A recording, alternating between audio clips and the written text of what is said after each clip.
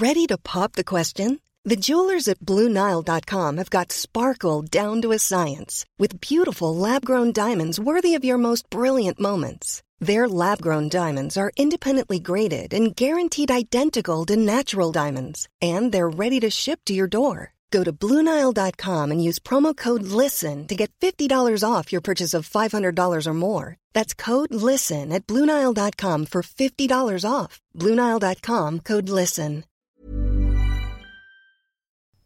Chocolates are sweet, but they don't last long. Flowers are pretty, and then they're gone. So this Mother's Day, why not give your mum the gift that keeps on giving with Ancestry DNA?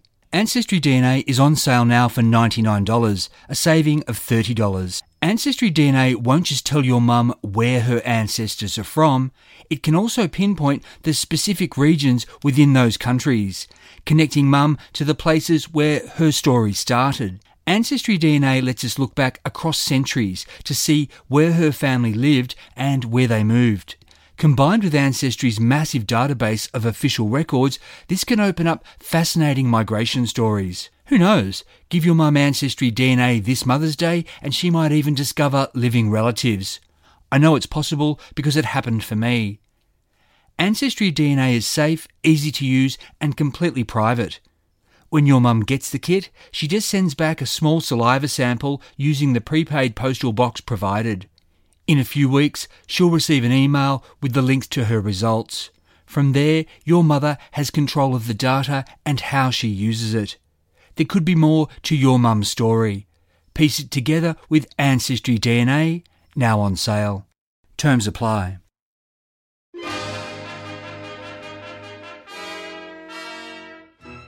It's the 29th of January 1936 and Margaret Viner is about to film her first scene in The Flying Doctor, a movie being made at the new National Studios at Pagewood, just south of Sydney. This is another of her life's little quirks of fate. She went all the way to England to get work in the pictures, but it's only by coming home that she's landed her first real screen role. What's more, The Flying Doctor is a prestige production meant for international release and it's being directed by the esteemed Miles Mander, a pioneering British filmmaker and well-known screen actor in his own right. In today's scene, Margaret's character, society lush Betty, is to lash out at her on-screen husband and toss a drink in his face. Margaret's role isn't big, but she plays it archly and the camera loves her. So, as it turns out, will The Flying Doctor's big star, imported American matinee idol Charles Farrell, who for the past decade has been one of Hollywood's most famous leading men. And Margaret and Charles's off-screen relationship, though very much off the record, will be another turning point in her life. I'm Michael Adams and this is the second and final part of the Forgotten Australia episode, Australia's First Supermodel. Margaret Viner arrived back in Sydney on Thursday the 12th of December 1935. Her plan was to stay for Christmas, New Year and January before sailing back to England in February. From the moment she arrived, Margaret was the talk of the town, besieged by retailers, newspapers and movie firms. The department store offer that she accepted first was to headline a David Jones fashion parade. Held the following Monday, hundreds of people turned out to get a glimpse of Margaret showing off her personal style and the latest trends. The publication she talked to at greatest length was Smith's Weekly. Once her cheekiest critic, now her biggest champion and recent employer, Smith's on the 21st of December ran a full-page interview complete with exclusive photo and pencil portraits of, quote, Australia's most glorious girl. Smith's really laid it on, claiming her 2 years abroad had, quote, resulted in a far better advertisement for Australia than all the annual jaunts of our premiers and prime ministers put together, and she has paid for it out of her own pocket. Where they'd once reckoned she was full of herself, now Smith's said, quote, she has come back completely unspoilt. World fame has not made any difference to Margaret Viner. But world fame had made a difference in at least one sense. She'd attracted the attention of director Miles Mander, who thought she'd be a great fit for The Flying Doctor, which was to cost £45,000 and be the most expensive and ambitious talkie yet attempted in Australia. Confusingly, despite the title, the movie was actually about a restless Aussie wanderer named Sandy who gets in all sorts of city and outback adventures, while the Flying Doctor was merely a supporting character threaded through the story. Miles Mander's stated goal was to make an Australian film for a worldwide audience. But just having a calculated mix of crowd-pleasing adventure, melodrama, comedy and tragedy in exotic Australian settings wasn't enough. That's why he cast Charles Farrell as Sandy. Though barely remembered today, the handsome and lanky American was at the time one of the biggest box office draws in the world, thanks to a dozen films that he made with Janet Gaynor during the late 1920s and early 1930s. Remarkably enough, given how it's been mangled in the decades since, Charles Farrell could also pull off a pretty decent Australian accent. Meanwhile, Miles Mander thought that having celebrated beauty Margaret Viner's name on the marquee and face on the posters couldn't hurt the film's chances where she was best known, in England, Europe and at home in Australia. It was ironic then that Margaret, even though she was playing an Australian, would be required by Miles Mander to deliver her lines in a clipped British accent. On the 8th of January 1936, Sydney's The Telegraph was first with the news that Margaret had been cast in The Flying Doctor and would be delaying her return to England. Margaret's role as Betty only required her to be on set for 5 days during the 2-month shoot. For her work, as recorded in production memos held by the National Film and Sound Archive, she was to receive £100. That's the equivalent of about $10,000 today. Miles Mander got good value for the money though, because even when she wasn't on set, Margaret would generate publicity for his movie simply by taking modelling assignments. Shortly after shooting her first scenes in late January, Margaret went to Brisbane and caused a sensation with her fashion parade appearances at the Hotel Carlton. Truth's Gossip, Lady About Town, wrote on the 9th of February, quote, "This week, undoubtedly, socially speaking, has been Viner's. All who are somebody, and many who aren't, have venerated at the altar of mode on which has officiated Margaret, the high priestess of fashion." 2 weeks later, it was Melbourne's turn to bow down when she paraded at Myers, with the store even selling special Margaret Viner berets. Then Margaret flitted back to Sydney to spend a long day filming a nightclub scene in which the city's real social butterflies wore their own finery to appear as background dancing extras. Then she was off to South Australia for more Myers fashion shows. But when Margaret arrived in Adelaide on the 9th of March, she was met with terrible news. Jean Patou, the man who'd made her famous, who'd launched her career, was dead. The great man had come to a sad end. The Great Depression had taken its toll and his company had been insolvent since the previous year. Apparently hiding out from creditors in a Paris hotel, Patou had died of a stroke at the age of 49. Margaret told the Adelaide Advertiser that day, quote, "There was no one like Patou. I believe his death will mean the end of one section of dressmaking. He had infinite courage with fashion designs. People would hold their breath while he combined colours which seemed impossible. The result? It would be perfect." Side note, while Patou had been a one-of-a-kind and though he died in poverty, his name lived on with the House of Patou surviving, and its designers would go on to include Karl Lagerfeld in the 1960s, Jean-Paul Gaultier in the 1970s and Christian Lacroix in the 1980s. And the House of Patou's models would one day include Margaret's very own daughter.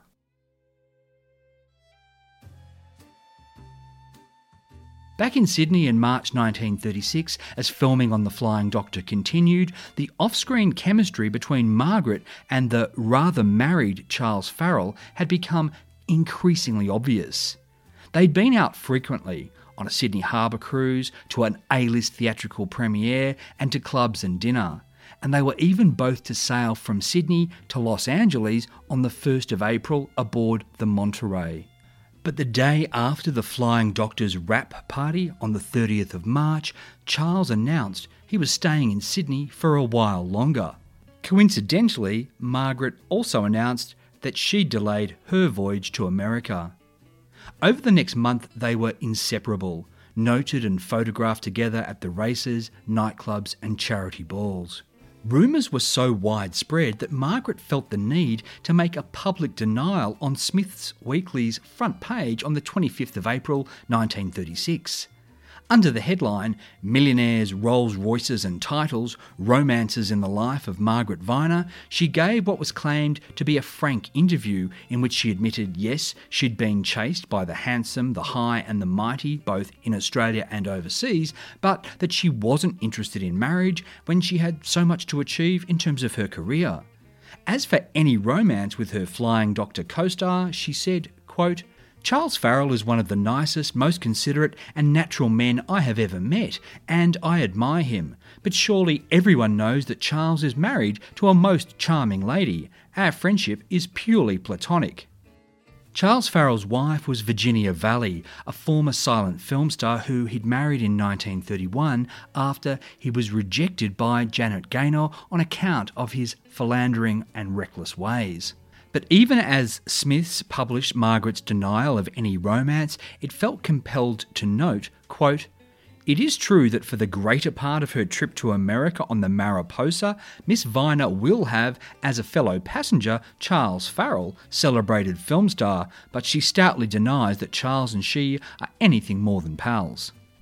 Margaret had no choice but to deny an affair with a married man, as just about any celebrity still would today.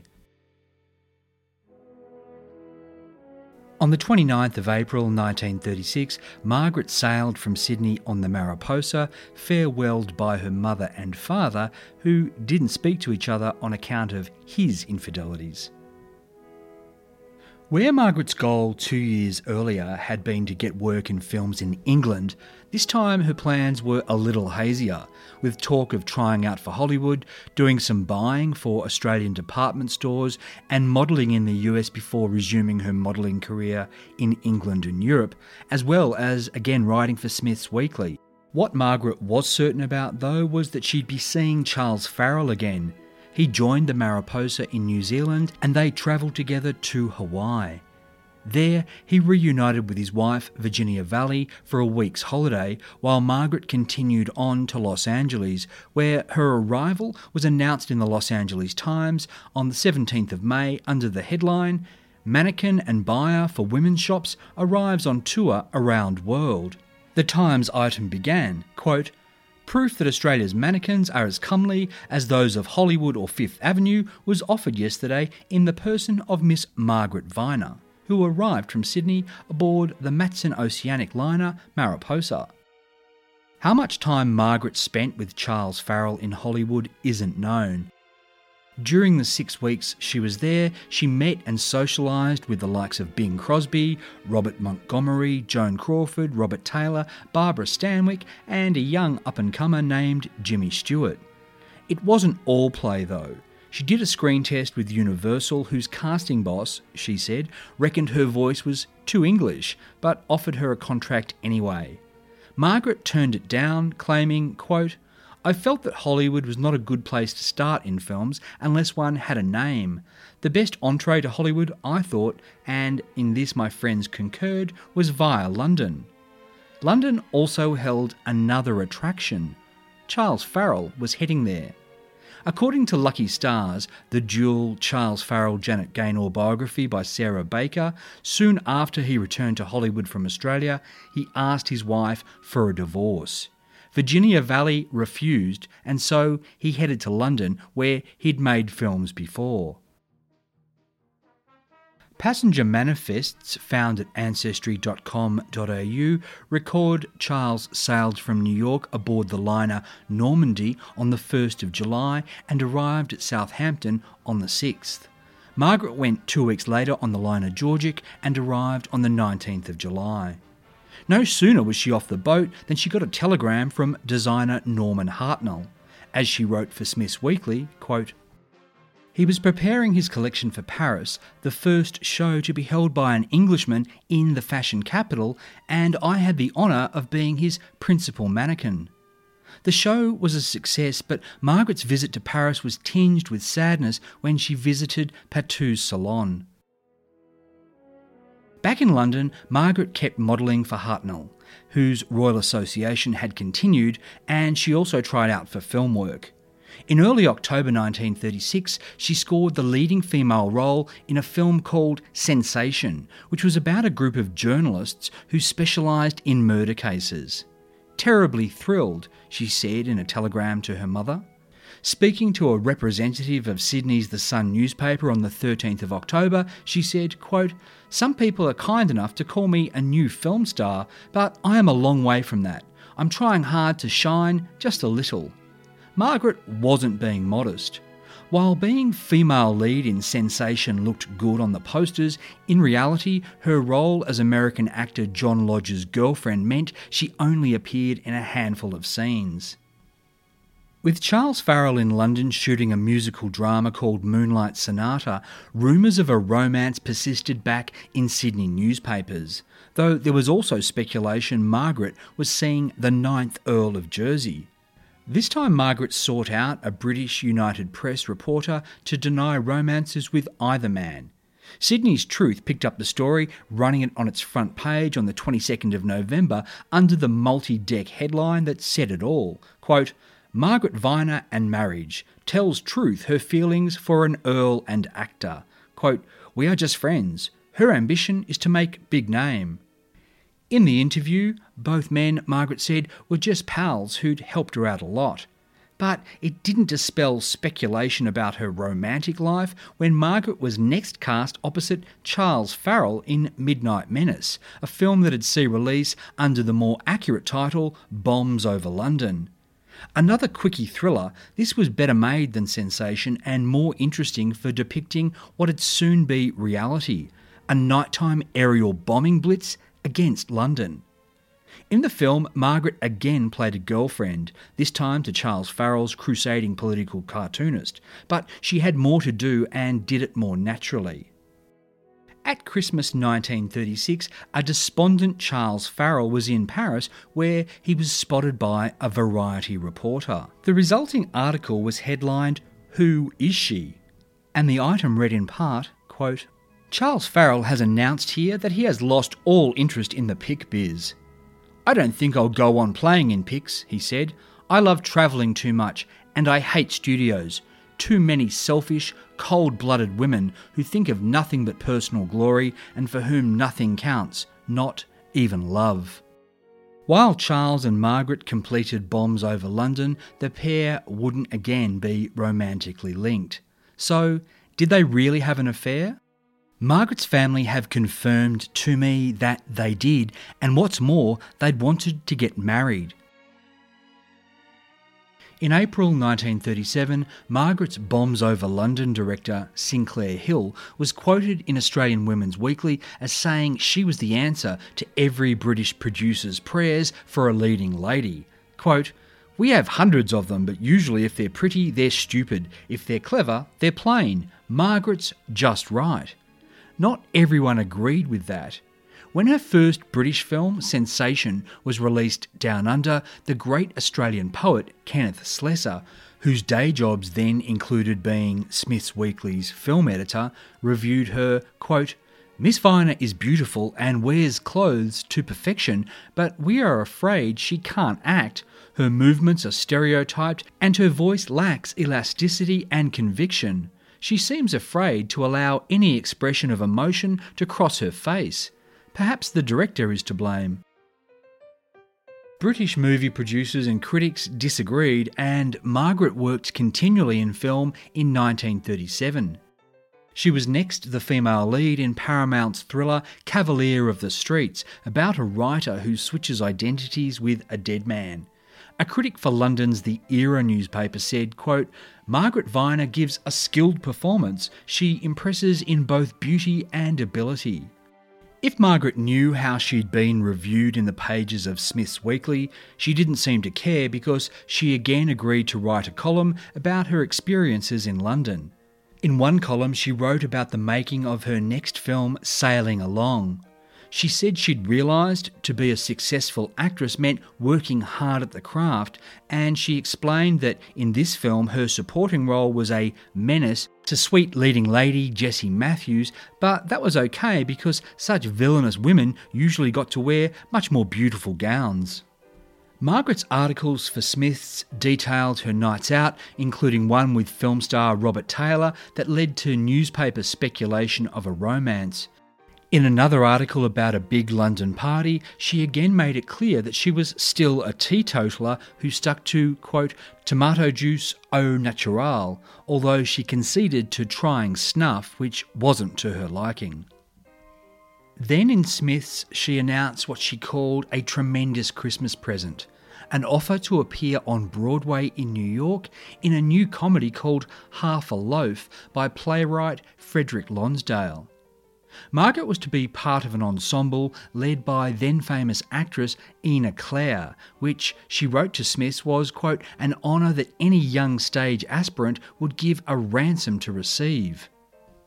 Margaret was to sail from Southampton on New Year's Eve and begin rehearsals almost immediately upon arriving in New York City. Her last 2 weeks in England, as chronicled in Smith's, would comprise a frantic rush to finish work as female lead in her latest British picture, the thriller Incident in Shanghai, and then a round of hasty farewells with her wide circle of friends and colleagues. During these goodbyes, Margaret, as she described it, broke my temperance rule by having a few sips of champagne. Having made 5 films in the past 18 months, Margaret was proud of how far she'd come, though she wrote to Smiths to say that she hoped to learn much more about acting from her Broadway experience. But it wasn't what would happen in New York that would shape her life. It was what happened getting there. Margaret and other members of the cast set off on the ocean liner Washington on the 31st of December 1937. As it was New Year's Eve, the passengers all had a big party. Margaret recalled it was a superficially happy affair because while previous New Year's Eve celebrations had been with family and friends, this time she was surrounded by people she'd only met a few hours earlier. Then everything changed. That's because the cast members aboard included none other than Hugh Williams, the handsome British actor she'd seen on stage in Sydney a decade ago. Seeing her at a table with her teetotaler's choice of drink that night, milk, he sent a note that read, quote, champagne better than milk, join me. Margaret did. She later recalled their meeting to the Australian Women's Weekly, quote, I thought he was the rudest man I had met for a long time. Hugh wore his hat all the time, didn't take it off when introduced, so we had a row straight away. But I lost that battle, for Hugh's hat was protecting a nasty cut on his head. We made it up over a champagne cocktail in the bar, and that's where I fell in love with him. What complicated matters was that Hugh was still married to Gwyn Whitby, mother of his 2 children, though the couple had been living apart for 6 years. For the rest of the voyage, Hugh, whose nickname was Tam, courted Margaret, and when they arrived in New York, he convinced her to book into the Gotham Hotel where he was staying. On the 8th of January 1938, they became lovers, a date they'd celebrate for the next 30 years. While Margaret was in New York rehearsing her first Broadway play opposite the man who'd become her husband, her own parents' marriage was coming to a bitter legal end in Sydney, with details of her father's infidelity, including adulterous letters, splashed all over the newspapers.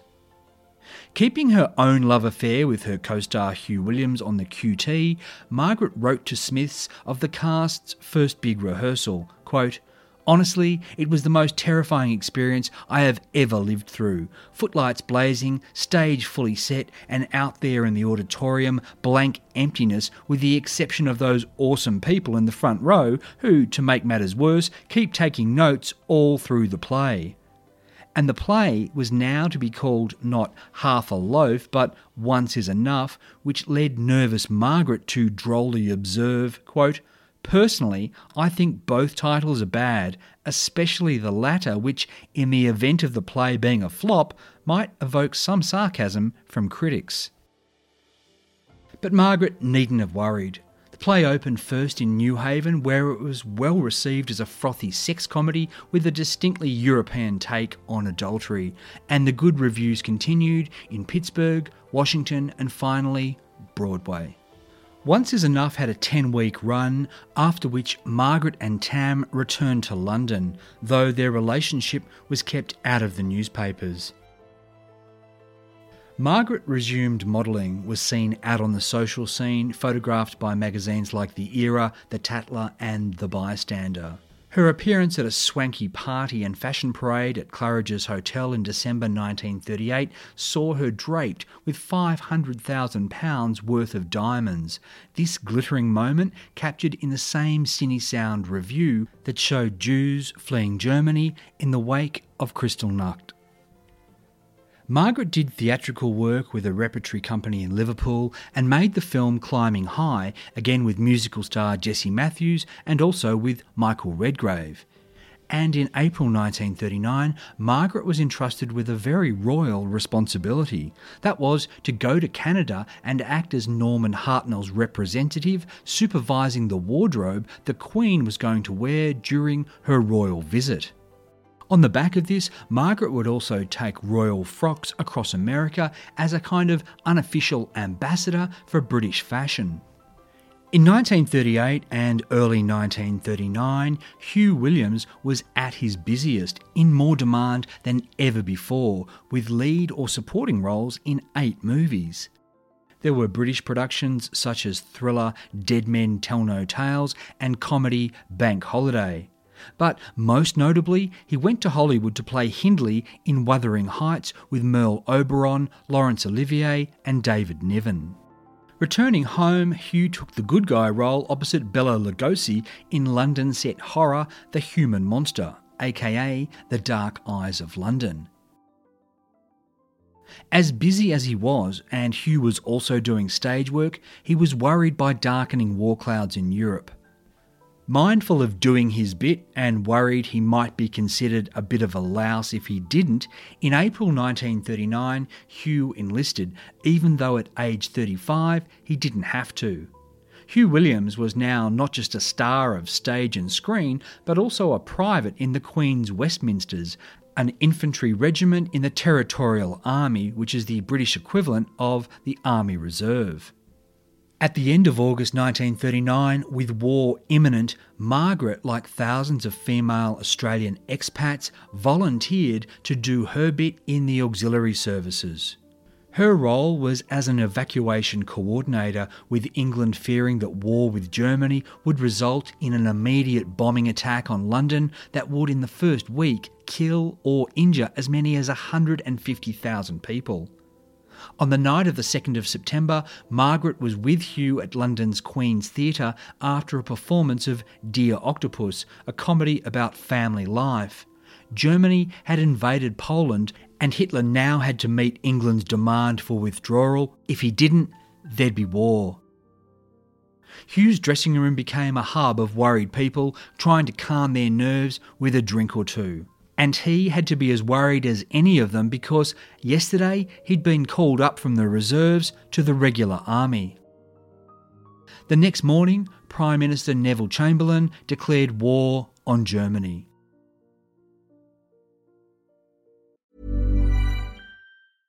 Hey, I'm Ryan Reynolds. At Mint Mobile, we like to do the opposite of what Big Wireless does. They charge you a lot. We charge you a little. So naturally, when they announced they'd be raising their prices due to inflation, we decided to deflate our prices due to not hating you. That's right. We're cutting the price of Mint Unlimited from $30 a month to just $15 a month. Give it a try at mintmobile.com/switch. $45 up front for 3 months plus taxes and fees. Promo rate for new customers for limited time. Unlimited more than 40 gigabytes per month. Slows full terms at mintmobile.com.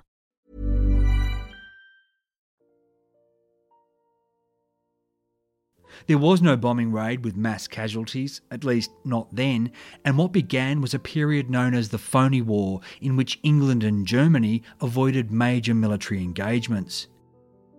Even so, Hugh was now in the army full-time, and he was initially housed in a barracks at, of all things, a film studio, along with 2 similarly enlisted actor mates.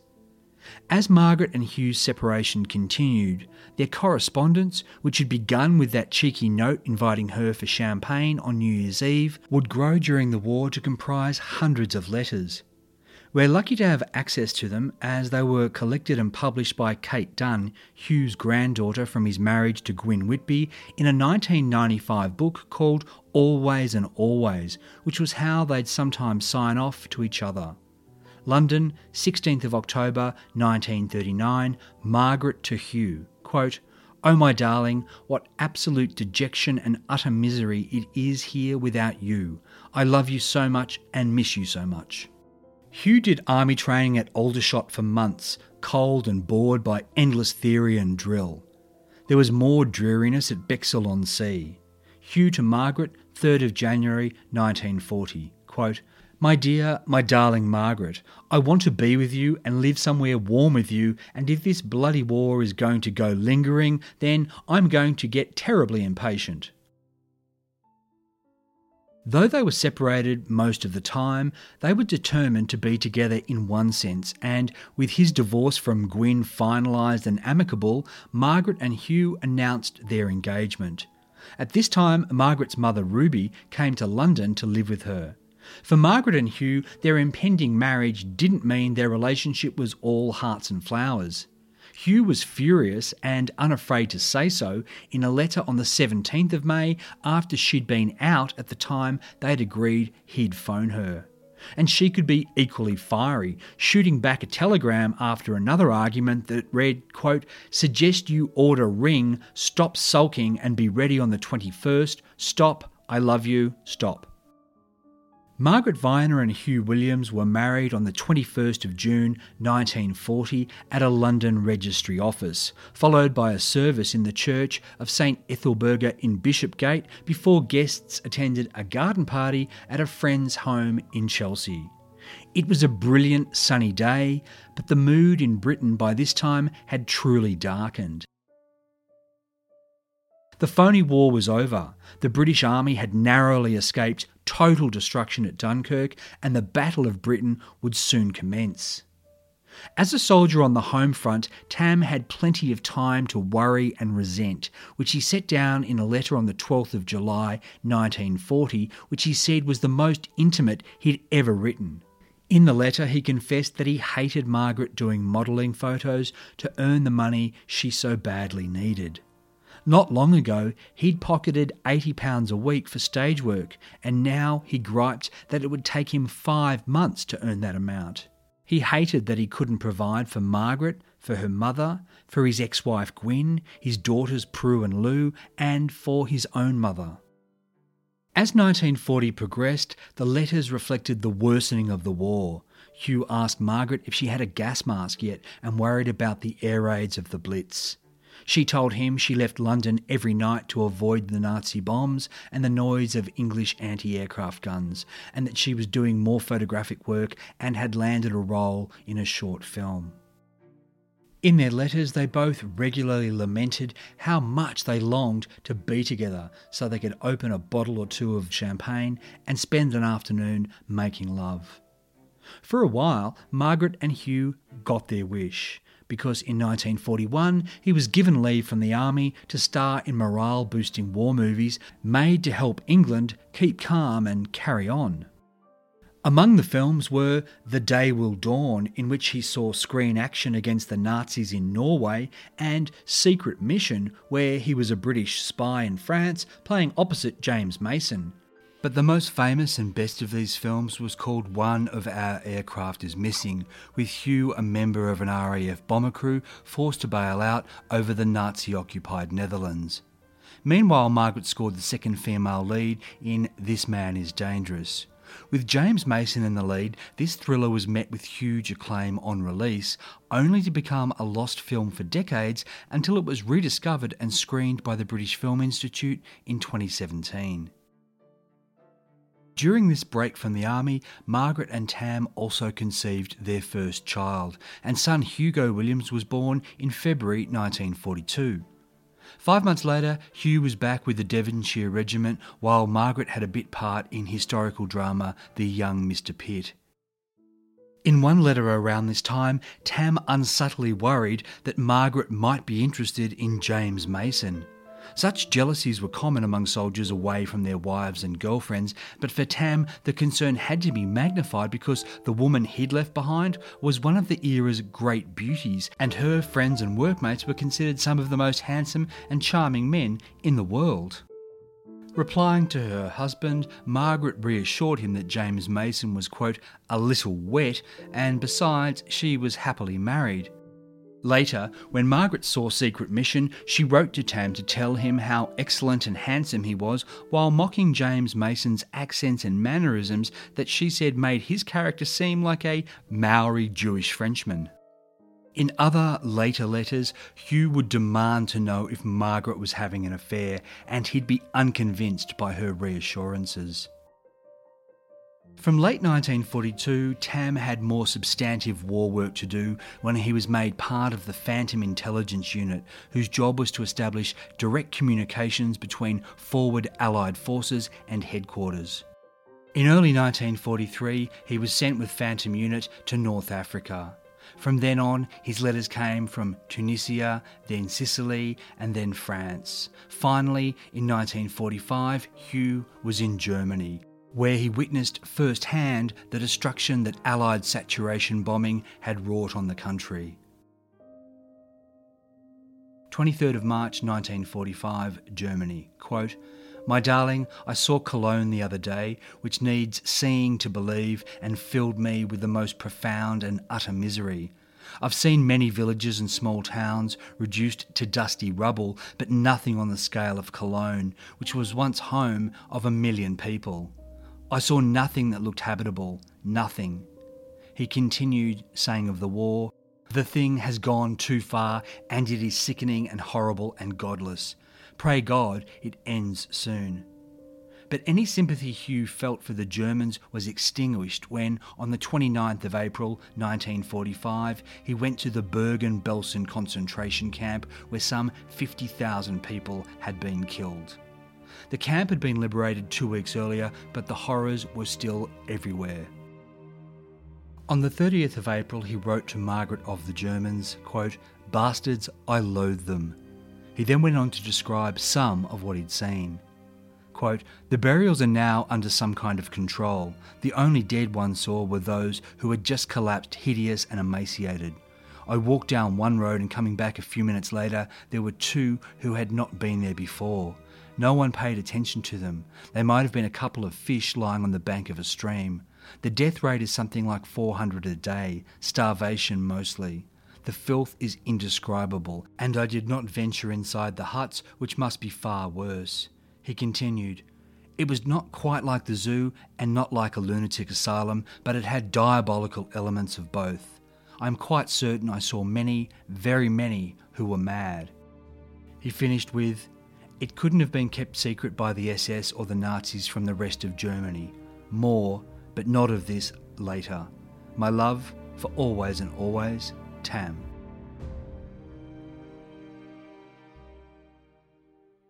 Margaret and Hugh's correspondence made clear their hopes they'd both be able to resume their careers after the war. But that was easier said than done. Post-war London was a place of destruction and privation, and people on rations weren't exactly rushing out to buy designer frocks, so the modelling business was slow. Similarly, screen and stage production were slow to recover. While their careers had been going strong in 1939, that had been 6 long years ago now, and they'd both only sporadically been in the public eye since then. Now also, they didn't just have son Hugo to care for, but also his little brother Simon, who was born in June 1946. Hugh did get some film work, 7 roles in the next 4 years, and Margaret was reportedly occasionally modelling for Vogue magazine. When a correspondent from Melbourne's The Herald caught up with her in London for an article published on the 2nd of June 1947, she'd just rushed up from where they were living in Buckinghamshire, where she'd spent the morning doing spring cleaning and looking after their sons. The reporter said Margaret looked great, as slender, beautiful and fashionable as ever, but that she also spoke wistfully of Australia, of sunlight, of fruit, and that she and Hugh had vague plans to return and put on plays. But more pressing at that moment was furnishing her home and trying to put the next meal on the table. Margaret said she'd go from town to town, one eye out for furniture, the other on the lookout for good tomatoes, apples or offal. And in 1950, she and Hugh had another mouth to feed with the birth of daughter Polly. By then the family's finances were suffering and they were moving frequently. But the Williamses could still put a good face on things. In late summer 1949, Margaret and Hugh went on holiday to the south of France, though she noted in a letter how much everything cost. And she looked radiant in April 1950, wearing a garland of flowers with her gunmetal slipper satin gown at the London premiere of a play in which Hugh was starring. Then they were off to New York, where Hugh was playing on Broadway in T.S. Eliot's The Cocktail Party. But money remained a concern. A 25th of October 1950 Sydney Morning Herald article quoted a letter Margaret wrote to her mother Ruby, who was minding the children, in which she said New York was, quote, gay, fantastic, but oh so expensive.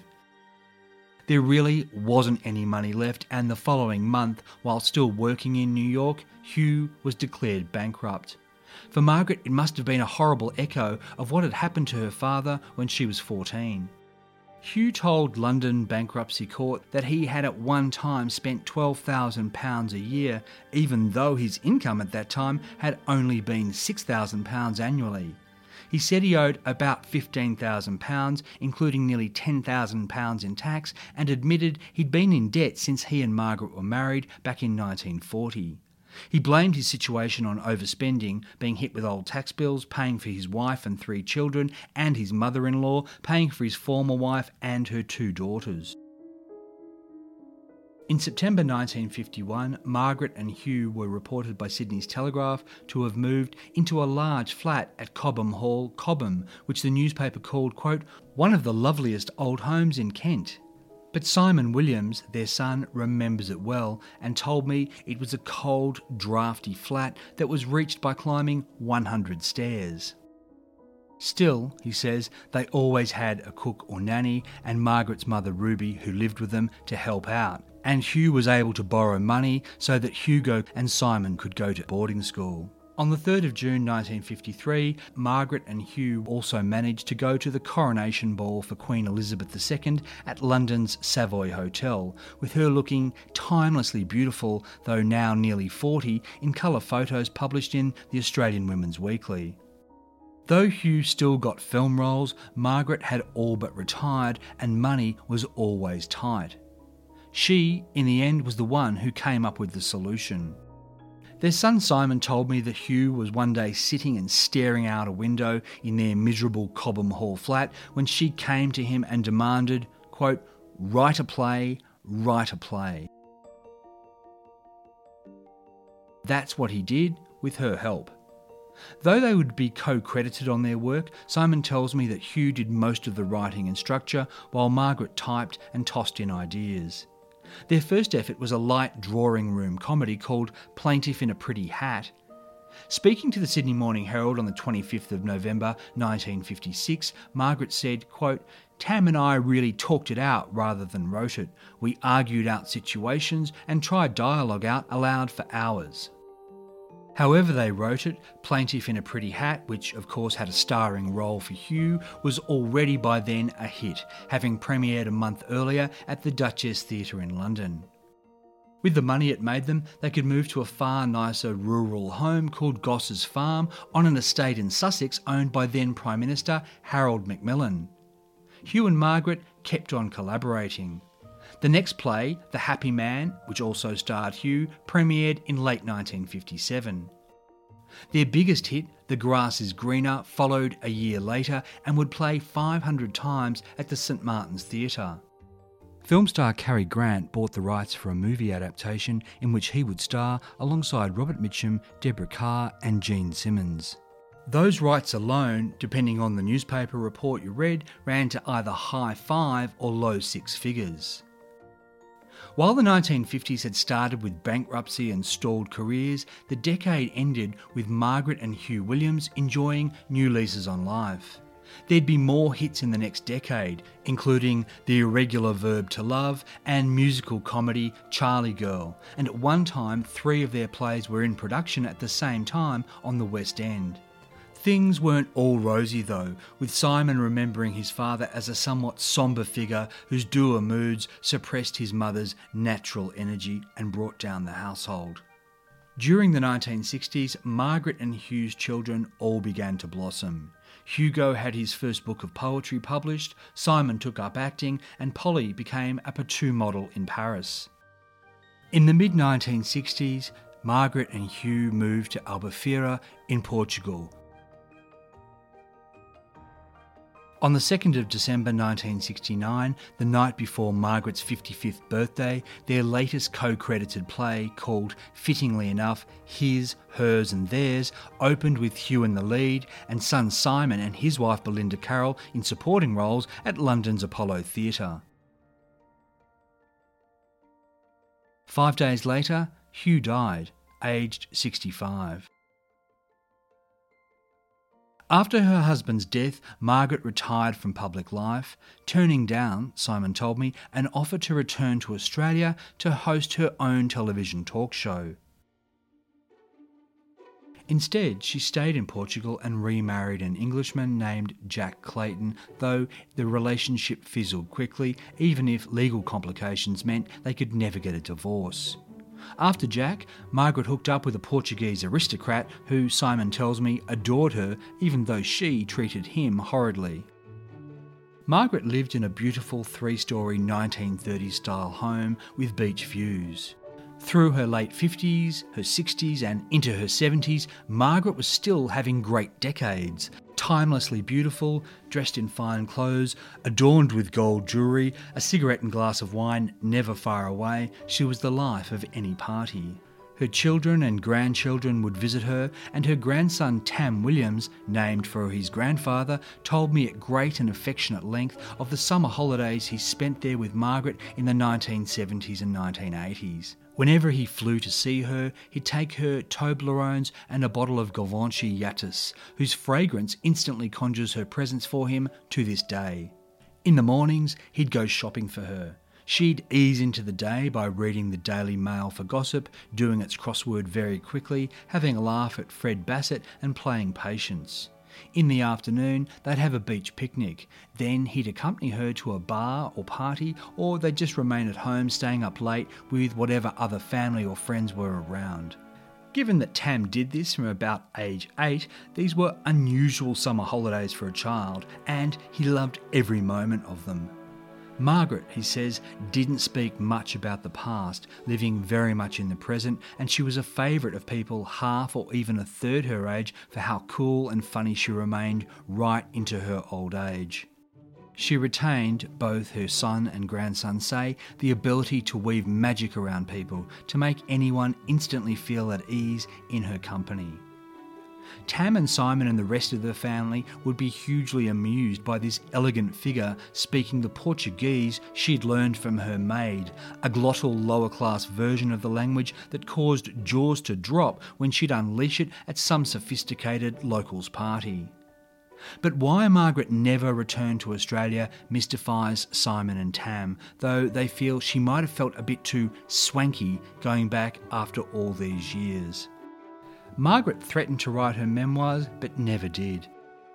As her son Hugo Williams wrote in the Times Literary Supplement in 1991, quote, "Her white cat sits on her portable Olivetti to keep herself cool and prevent her from doing anything they might both regret." Inspired by Hugo's articles about Margaret in the Times, a Sydney Morning Herald writer phoned her in Portugal. In the resulting 27th of September 1991 article, headlined "Sydney's Margaret Viner, Still the Top, 60 Years On," reporter Valerie Lawson asked about those Cole Porter lyrics. Margaret's response was cryptic, quote, "That's a very nice story." The bulk of the article recounted her accomplishments and adventures, but during their conversation, Margaret told the reporter she was considering selling up and moving back to England because, quote, "the house is too big for me." Asked what it had been like to live 77 years behind such a beautiful face, Margaret's reply was frank and funny, quote, "These days it takes longer to get up in the morning. You don't want to frighten the horses. It's still vanity." Margaret Viner did return to England, where she died on the 30th of October 1993 at the age of 78, the cigarettes finally having caught up with her in the form of emphysema. A line from the Independent's obituary said it all, quote, "Always slim, elegant and funny, she remained an enchantress until her final days." An enchantress whose legacy, co-credited with her husband Hugh, has been the lives of her children and grandchildren, who've all followed creative pursuits. Margaret and Hugh's daughter Polly enjoyed a career as an actress and model, and married actor Nigel Havers, who's best known for Chariots of Fire. Sadly, Polly passed away from ovarian cancer in 2004 at the age of 54. Hugo Williams has for decades been one of England's most celebrated poets, much of his work reflecting on his difficult relationship with his father, adoration of his mother, and his own complicated personal life. Hugo married a French actress, singer and tightrope walker, and their daughter Murphy is a writer and culinary entrepreneur. Simon Williams has had a long and successful career as an actor, best known to Australian audiences for Upstairs, Downstairs, and Tam and Amy, his children from his first marriage, are also actors. I'm Michael Adams, and you've been listening to Forgotten Australia. I'd like to thank Simon and Tam Williams for their kind help in making this episode possible, and for granting permission to read excerpts from Margaret and Tam's letters as collected by Kate Dunn for the book Always and Always. I first encountered Margaret Viner while researching the life of Mary Maguire, the young Australian actress who took the female leading role in The Flying Doctor. Like Margaret Viner, Mary Maguire went to Hollywood and then to London, but her life was far more tragic. You can read all about Mary Maguire in my book Australia's Sweetheart. Go to ForgottenAustralia.com for an excerpt, photos and more information. And while you're there, you can learn more about every episode of Forgotten Australia. If you've enjoyed the show, please help it reach other people by leaving a review or rating at iTunes, and by telling a friend or two. Forgotten Australia was written and produced by me in the Blue Mountains of New South Wales on land traditionally owned by the Gundungurra and Darug people. As always, thanks for listening. Tired of ads interrupting your gripping investigations?